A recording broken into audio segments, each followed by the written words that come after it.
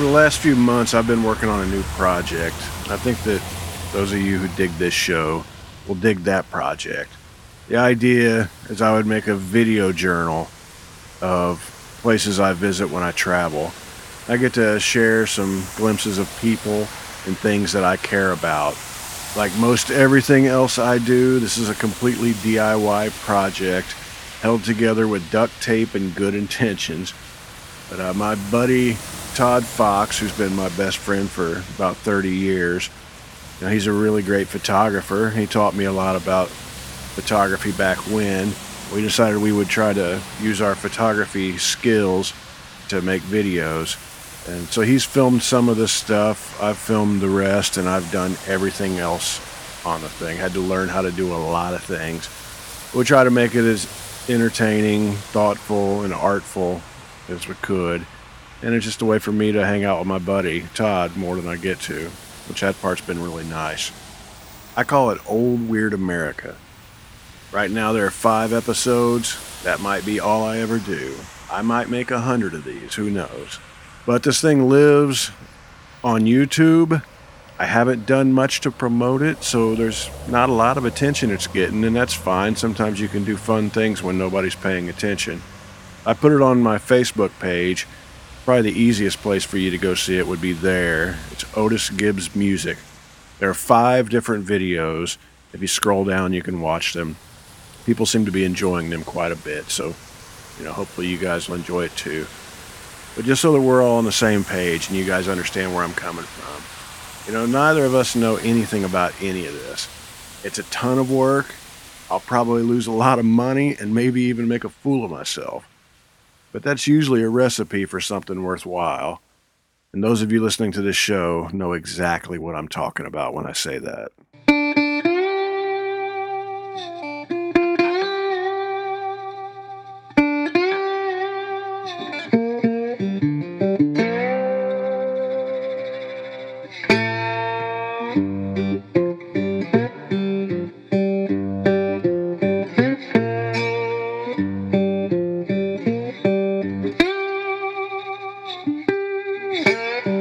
Hi friends, this is Otis Gibbs and you're listening to Thanks for Giving a Damn. I'm sitting here in my living room in East Nashville. This is a personal journal.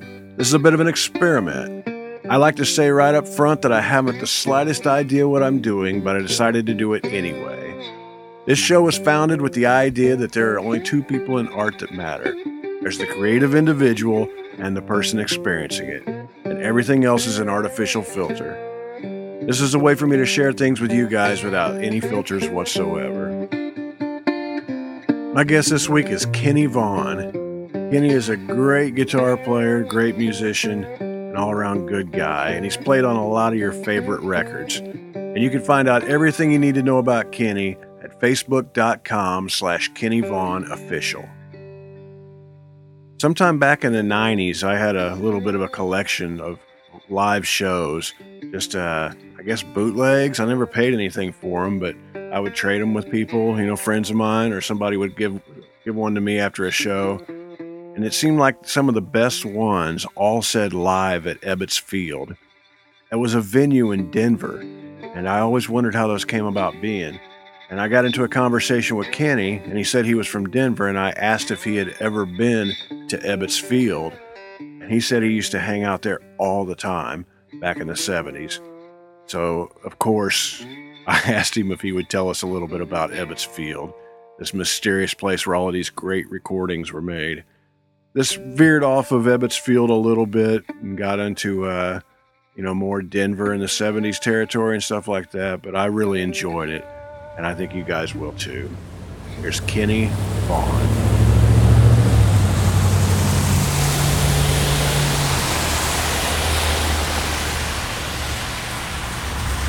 Well, that's a problem because I went there so many times, I don't remember the first time I walked in the place.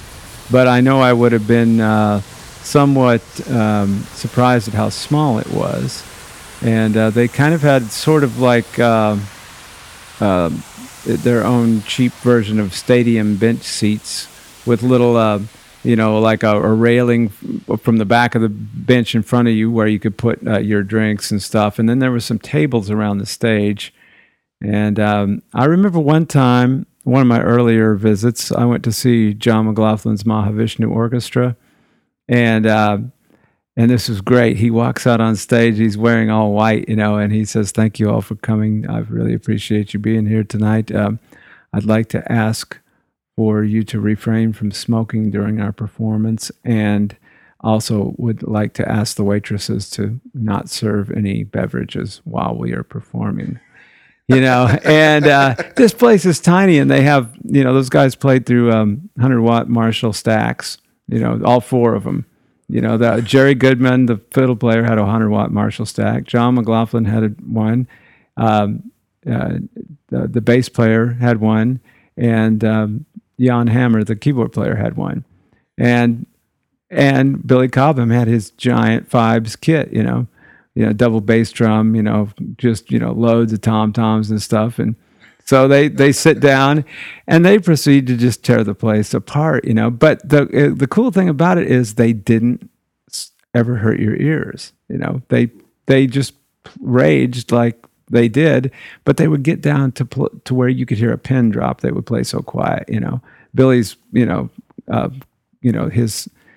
his command of his hands and his feet were, I don't know if you ever saw him do a drum clinic, but it was one of the most astounding things on earth is to watch Cobham play the drum kit. And he could play so quiet and with such intensity and then just play so loud. And so it was like a roller coaster ride. But I remember I was, you look back to the 70s, every place had smoking and drink, and there was no non-smoking. I mean, people smoked on airplanes, and, that was the first time I ever saw anybody do that. And sure enough, as soon as they took a break, and sure that everybody lit up and started drinking, and then they came back and everybody took the cigarettes out, and the waitresses went back to the little waitress station in the back there.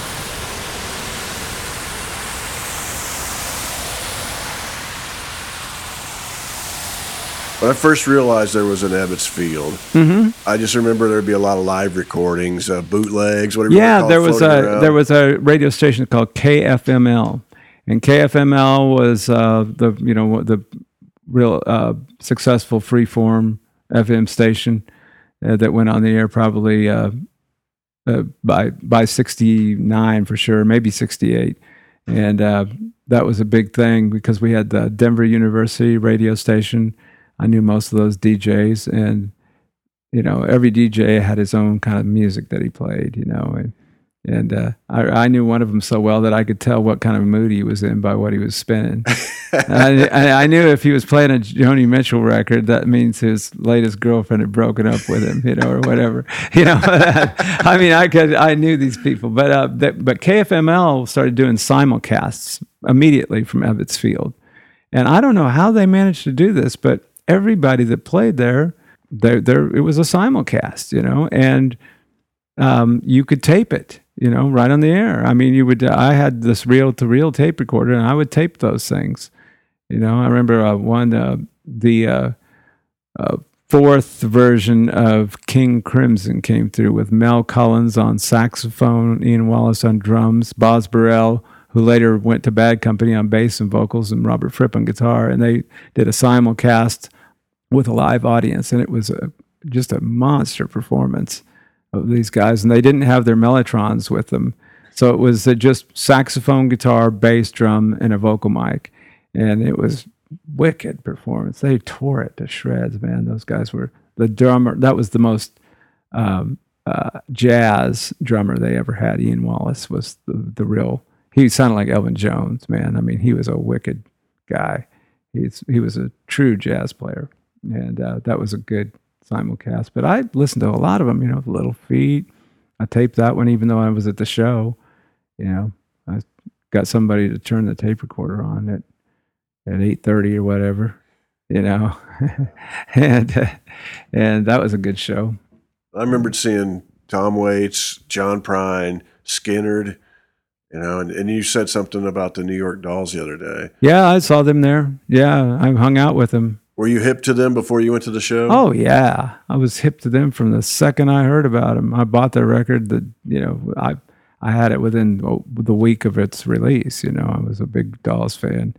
And because I read those magazines. Like there was you wouldn't have heard about those guys in Rolling Stone.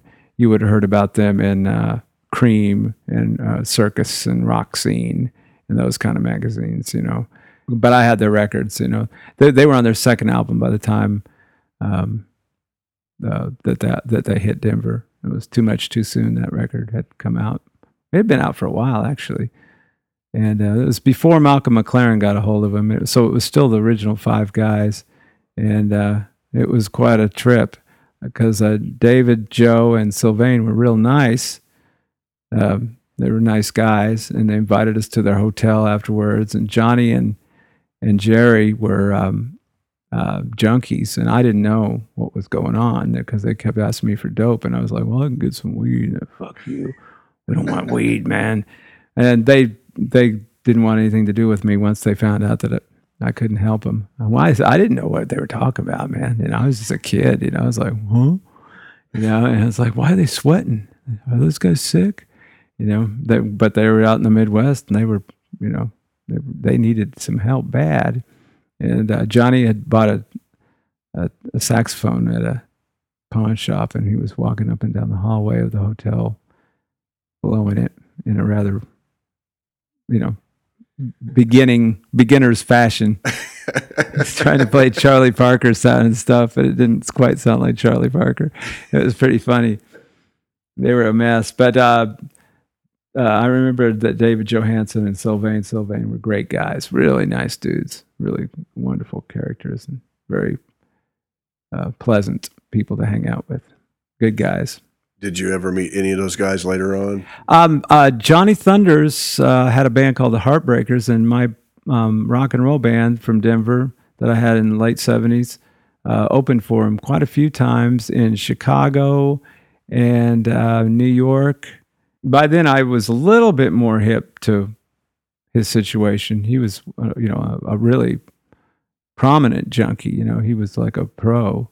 And but I remember one time he came in late to the gig, and he was like a little kid in the office of the guy who was running the club, and the guy was like reading him the riot act for being late. And Johnny was like, he looked like $1 million, man.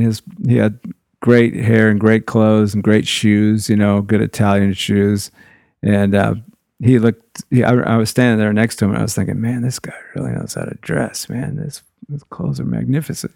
And he was like shuffling and looking at his shoes while he's talking to me. He said, man, I was sorry I'm late, man, And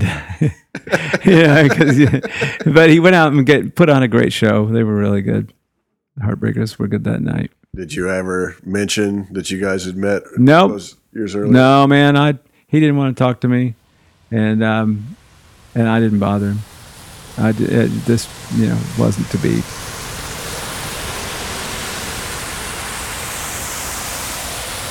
But Colorado was really cool all through the 70s, especially through like the 40s, 50s, and 60s and 70s. It was a good place. We had the Oxford Hotel downtown, which was this old hotel by the railroad station that had fallen into disrepair. And it became a folk singers club. That was big in the 70s. So there was all these, the Dirt Band lived in Colorado.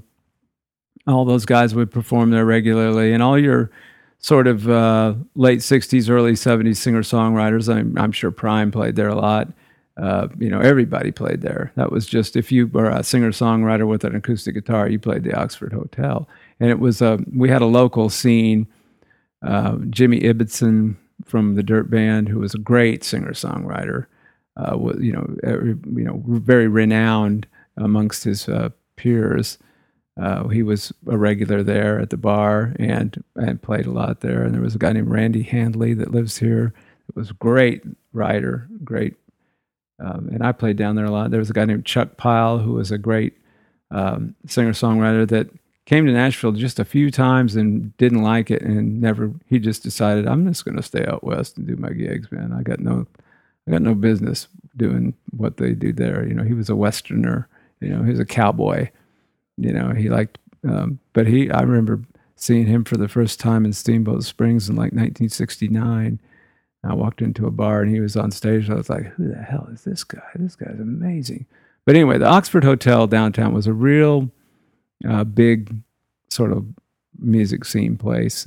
And then there was the Denver Folklore Center, which in the 60s was ground zero for everything.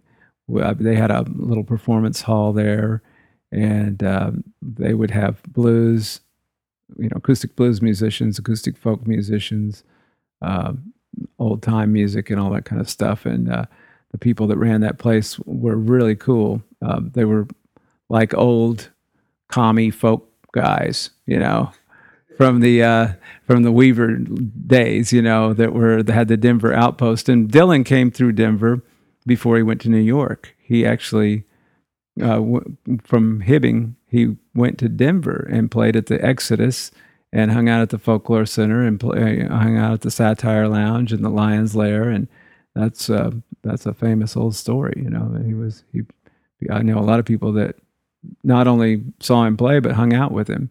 A lot of those guys were at the Folklore Center. There was a guy there named Jeff Cook who was he was a younger guy who was hip to like what was going on in the English blues scene, and he was the guy that would I would consult him before I bought a record in there. They would import records from England and France, and so I had access to a lot of records because of that place that I never would have had access to otherwise. And he would, he helped me, like he turned me on to the first Paul Butterfield album. And I knew who Mike Bloomfield was thanks to him, way before they caught on. It was like I got that record fresh off the press, when I was like 11 or 12 or something, And so Denver had a scene, and a lot of people hung out there. And of course, then when the hippie thing happened, Denver was like sort of Haight-Ashbury East for a while until the cops got heavy with the hippies and kind of started busting people a lot. We had a real, the Denver police force was kind of brutal, but the Boulder people were real cool. The Boulder police were nice. And so they all the hippies kind of migrated from Denver in about 68 and went to Boulder because it was too rough in Denver. Because they didn't like people with long hair. And that was a problem for me. So.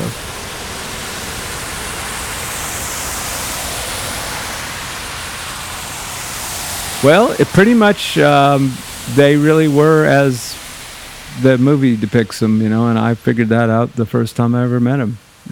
I'd seen him at CBGB's earlier, and but I'd never met him until I went back to the dressing room, just boldly kind of just decided I was going to go in there and talk to him, and at Ebbets Field. Yeah. And and I mentioned to Joey that I'd seen him play, a couple of times at CB's, maybe a year or two earlier, and that I've been following them, and I had all the records, and whatever, I had a band, and I kind of dressed like they did anyway, and so they were very nice. He was, and Tommy was. Dee Dee and Johnny weren't very friendly, but Joey was always a friendly guy. Later on in Chicago, we took Joey to a party one night, much to Johnny's dismay. Johnny was really mad, and we were like, "You better have him back before 2." He was like, and Joey's like, "Don't listen to him." It was, it was weird. It was like Johnny was never very much fun, but I think that they wouldn't have been so successful had it not been for Johnny's, rigid sort of, he provided the business structure really for them to survive, and I think Tommy was kind of that way too. He was pretty down to earth, of course he quit early on, and they never were the same musically after Tommy departed. They were much louder and with Mark Bell on drums than they were with Tommy. Tommy was almost like a surf drummer, really. When you think about it, he didn't hit very hard. was more like a surf player. That would have been the third one, Rocket to Russia, I think. That would have been right around there because they hadn't, because Mark Bell was not in the band yet. It was still Tommy, so must have been Rocket to Russia. Were they really, really loud at Ebbets? No, they weren't. They were plenty loud, but I don't remember them hurting my ears. That was a pretty good sounding room for whatever reason, for, it being so small that it sounded fine. There's a lot of carpet on everywhere, carpet on the walls and, Shag carpet? Yeah. Multicolored shag carpet, well, I think it was red. I remember it being red. It was, it was a fine place. It wasn't a dive. The two guys that ran it, David McKay and Chuck Morris, were pretty good businessmen, and they knew what they were doing. They ran a tight ship. Chuck was crazy. He was like Buddy Hackett on speed. He was really great, and he's still that way. He's just not on speed. But good for him. When he quit taking drugs, I remember I was like, "Wow, you're no different. You straightening up didn't affect you at all." And he would just laugh, and then fire off 100 one-liners in a row. He's an amazing character. He's still out there.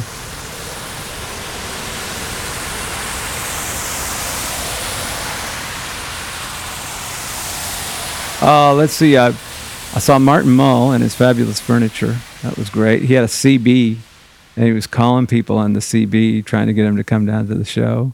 He'd like had it hooked up to where he could have the conversation, and you could hear what the other person was saying. Breaker 19, the whole deal. It was real. I thought at first, is this a joke? But it was, he was really funny. He was great. He's a good musician, and I don't know if you ever heard his records, but he was he had a couple of records out, and they were really good. He was a good writer, really good writer, and they were a lot of humor, and he was a good guitar player, and he was a great performer. He had his living room furniture on the stage, and this it was a whole gag that he had, but because he had been on that. He was connected with that TV show Fernwood Tonight, and so he had a little bit of a tour there going for a while, and probably for a couple of years he toured. And I saw that show there. You see Richard Pryor? No, I wish I would have. I have friends that went there.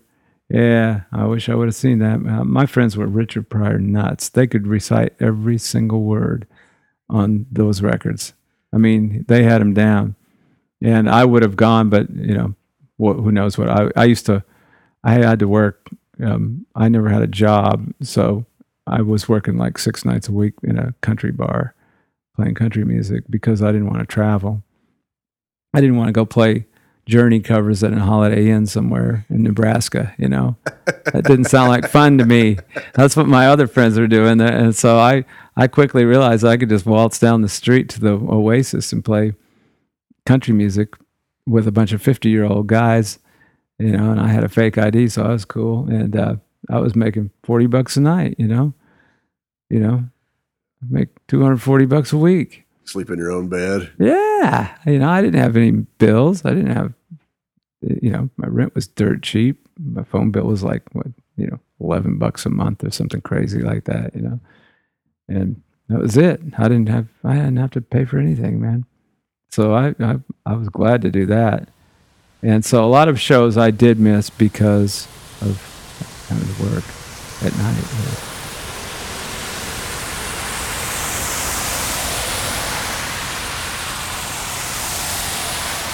I was playing at Freddie's Lounge on West Colfax one night, and with this blues band. And Willie was up at Red Rocks that night, and he showed up at our bar and sat in with us. And he got there about 11:30, and played with us till 1:30, and then he invited us out to his bus in the parking lot. And he had to sign autographs and stuff. Everybody was just like freaking out because it was kind of a dirt clod cowboy hippie bar, you know. And we were playing blues, you know. So it was probably about 75, 76, somewhere in there. And it was cool, man. He walked up on stage. We gave him a Telecaster, and he sang nonstop for 2 hours. One song after the other. And we just held on and played behind him, you know. It was great. And people were going crazy. They couldn't believe it. And it was a fun night. And that was the first time I ever was on one of those tour buses, you know. I was like, wow, I'm on Willie Nelson's tour bus. And I remember his sister was there with her little dog on her lap sitting in the front lounge, you know. And we played just the stuff that he, you know, we probably did If You Got the Money, I've Got the Time, you know, Lefty Frizzell. We did a bunch of his old country numbers, you know, and some bar band kind of stuff too, you know. I think he sang, I can't remember, it was a Wilson Pickett tune. I can't remember which one it was. It was either Mustang Sally or Midnight Hour, one of those kind of things, you know. Oh, he did it Willie style, you know, but he was doing all kinds of stuff, you know, dance tunes, whatever. He didn't, you know, I think anything he touches turns into a Willie tune. You know, he's like John Prine. It doesn't matter if he wrote it or not. If he starts singing it, he makes it his own. A lot of people thought he wrote Blue Eyes Crying in the Rain. You know, Fred Rose wrote that song. Was Willie clean cut at this time, or was he? No, he was full blown. Bandana. He'd left Nashville by then. Oh yeah, he just played Red Rocks. You know, he was a star. He was big time, but you know, he's never been a big time in his own mind. The thing about him is if you're a homeless guy or you're the president of the United States, he's going to treat you exactly the same. He doesn't care who you are. He treats everybody the same, you know. He's not like most people.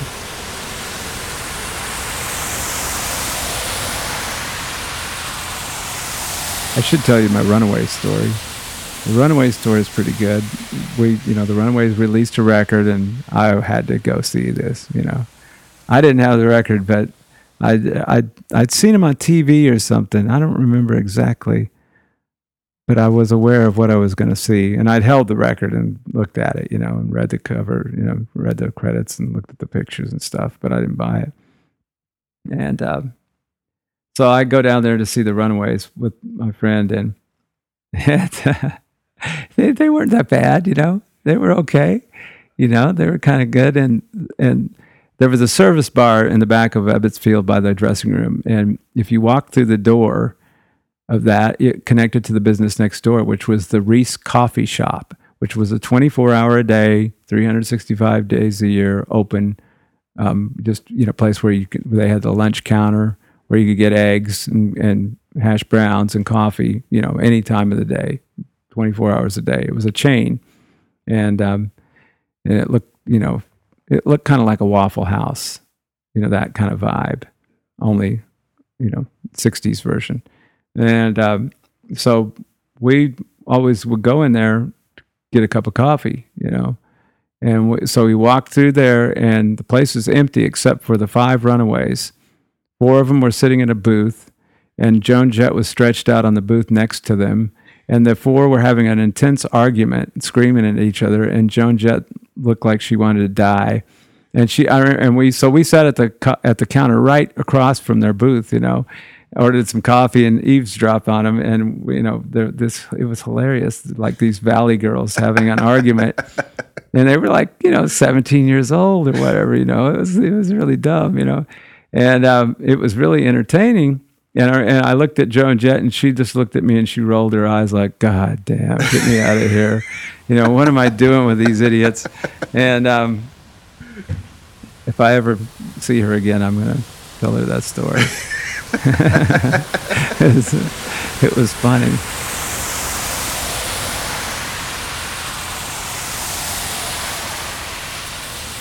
There's a Utah Phillips song called Larimer Street. Oh, yeah, man. And, what a great song. And I found out it was about Denver. I love the song, but it strikes my curiosity. What was Larimer Street like? Well, Larimer Street was Skid Row, and it was also populated by 4 blocks of pawn shops, just one after the other. These old buildings. They were like 2 to 3 story buildings, and the pawn shops were on the first floor, the business, and they would have a basement too, where they would have stuff down in the basement, just storage, But there was, so I used to frequent about 10 of those places. Starting when I was 14 years old, my friends and I would ride the bus down there, and we just walk through the pawn shops in the summertime, we go on weekdays. In the wintertime, we go on Saturday.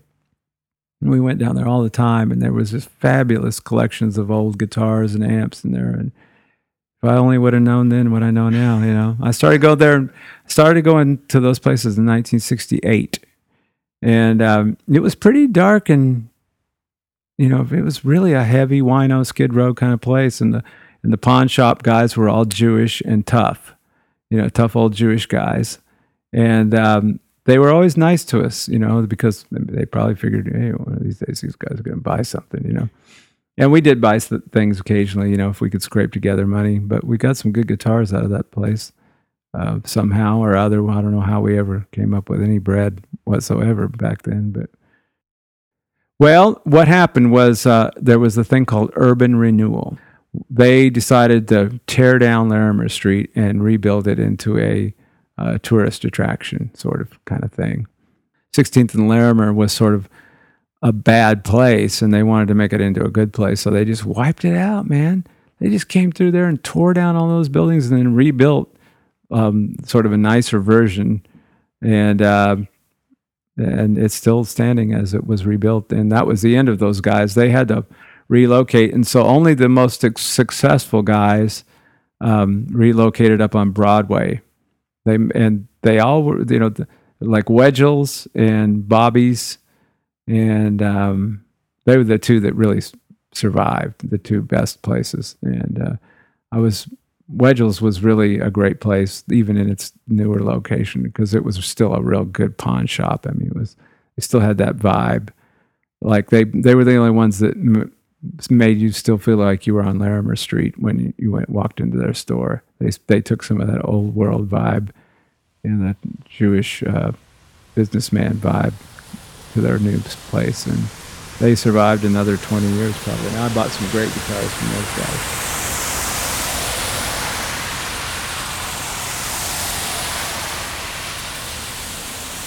Yeah, one of the best things that ever happened to me was 2 things. My best friend's older sister was going out with a guy that ran the light show at the Family Dog, all ages hippie joint, And so we would go in the back door with her because she had access to the backstage. And Jim Morrison and Ray Manzarek came walking in with their girlfriends, and they were pretty young at the time.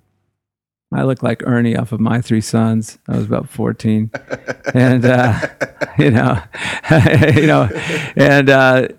one of them says to me, "Hey, can you go get us a couple of Cokes?" So I went down to the little fountain Coke person, where they sold M&Ms and Cokes and 7-Up, in a little, wax paper cup, with ice and a straw.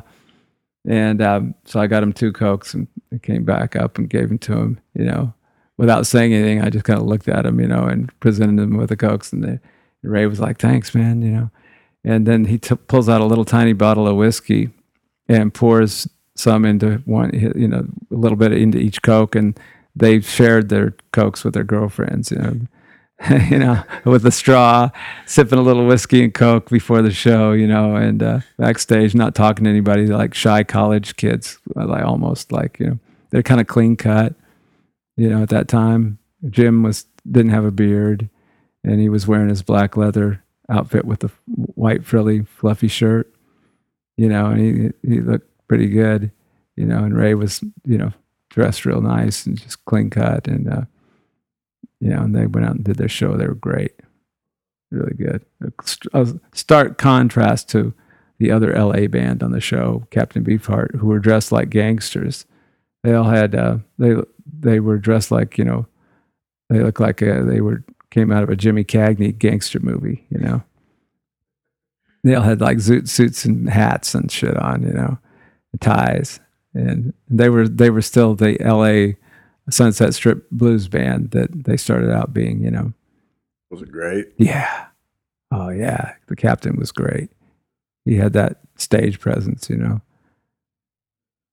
that voice, and blowing the harmonica and singing like Howlin' Wolf. Wow, he was something else. And that band was tight, man. They were really good. That was the first band, the one that made Safe as Milk.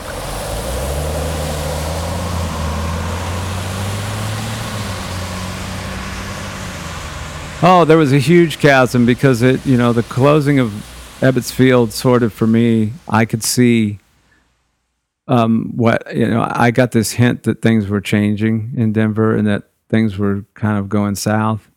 And, Denver had this wonderful, vibrant jazz scene in the 40s, 50s, and 60s. And by the 70s, I could see it starting to change. There was a couple of places that had jazz. And I remember seeing Jack McDuff at this little place called Emerson Street East on East Colfax. And there was like nobody in there, man. It's Jack McDuff. I sat like 3 feet away from him and watched him play from behind so I could watch his fingers and his feet playing the bass. I was like, I got to watch how this guy does this bass thing on that organ. Is he using his feet? Is he using his fingers? And he was doing both, And, there was a vibrant jazz scene there. And by the middle of the 70s, I could sense it was going away. And then by the beginning of the 80s, it had really sort of become like something else that I couldn't relate to. It was more of a fusion jazz kind of thing, had taken over, but the great jazz era was finally over, and the fusion era had come in. And I was a big fan of Weather Report. I could accept their version of what they were doing. I like that. In fact, I still like everything that they ever put out. But then it was like Spyro Gyra and that kind of stuff, and I couldn't go with that. I couldn't swallow that pill. It was like, no, I'm not good. I'm not down with this. This doesn't sound like jazz to me. It's something else. It's like pop music or something. It's not. It doesn't sound like it's supposed to. Weather Report was acceptable. I like them. I still like their records, but they get lumped into the fusion category. I don't know. I could just see that things were starting to change. And when Ebbets closed, there was still a lot of good places to go see music, but that was a really big closing because that there was no. They would book anybody in there if they knew they were going to fill the 232 seats, and command a good price at the door for them, And so you would see great jazz acts, great rock and roll acts, great folk acts. You would see it all, And I saw Kinky Friedman in there, I saw, McCoy Tyner in there. I saw Asleep at the Wheel. I did see Asleep at the Wheel in there, yeah. Commander Cody. Yes, I saw Commander Cody a lot. They played around Boulder all the time. I think one time I rented Bill Kirchen an amplifier. The club owner called me up and said, "Hey, I got Commander Cody in here, and their amplifier's not working. Will you bring that Fender amp down?" I said, "Sure, man." And I don't think I even collected on it. They just gave me free tickets, and I hung out with those guys. And that was the first time I really got to meet Bill. And I'm still friends with him to this day. But they were great. They played around there a lot, in Boulder especially. They were regulars. They must have played Boulder as many times as the Grateful Dead did, Man, I really appreciate you sharing stories. Sure. And coming over here. My pleasure. Well, it was a great place back then. I miss it because it's not like that now. Whatever is going on there now is I don't know anything about it. Yeah. My Denver is long gone.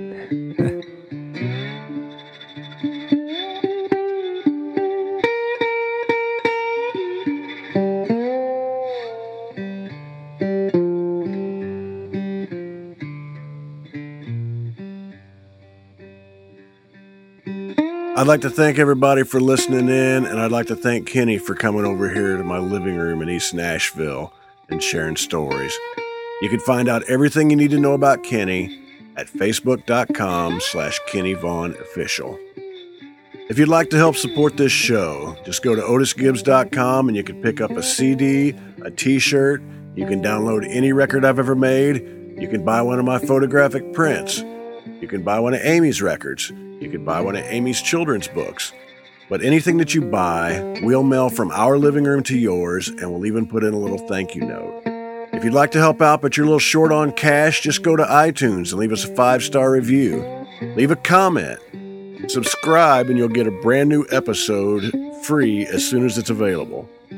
But if you enjoy this show, or you enjoy my music, or you enjoy Amy's music, please take the time to tell a friend and help us spread the word. And if you'd like to send us a message, we'd love to hear from you. Just send it to info@otisgibbs.com. I'm Otis Gibbs. Thanks for giving a damn.